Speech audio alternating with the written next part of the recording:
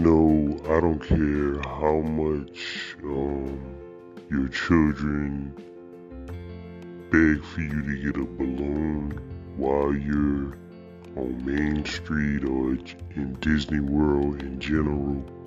Don't do it. You do not want to get a balloon for a small child in Disney World because it's just gonna make it a bad experience for a little while at least. After a while, they will forget about the balloon.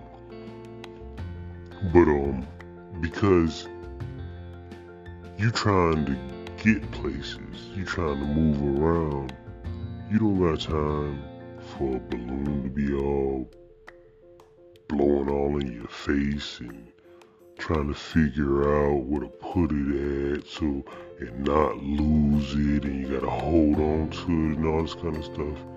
It's just an extra distraction. So that is some real advice. No matter how much they beg, no matter how, even if they giving them away for free, you be like, nah, keep it. You keep your balloon. I doubt they'll be giving, but I don't care.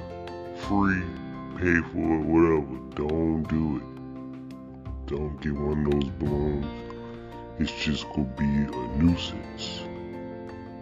And then, if you got a small child, when you try to take it away, they gonna start crying and stuff. So, my advice, just don't get it from the beginning. And they probably gonna cry when they fly away. Cause they gonna lose it eventually. Yeah, it's just something else to keep up with. So you're already trying to keep up with your family members in general. If you got a big family and this big old crowd, now I gotta keep up with some dang balloons too? Oh no. We not gonna do that. So my advice is no balloons. No balloons. It's just not gonna work.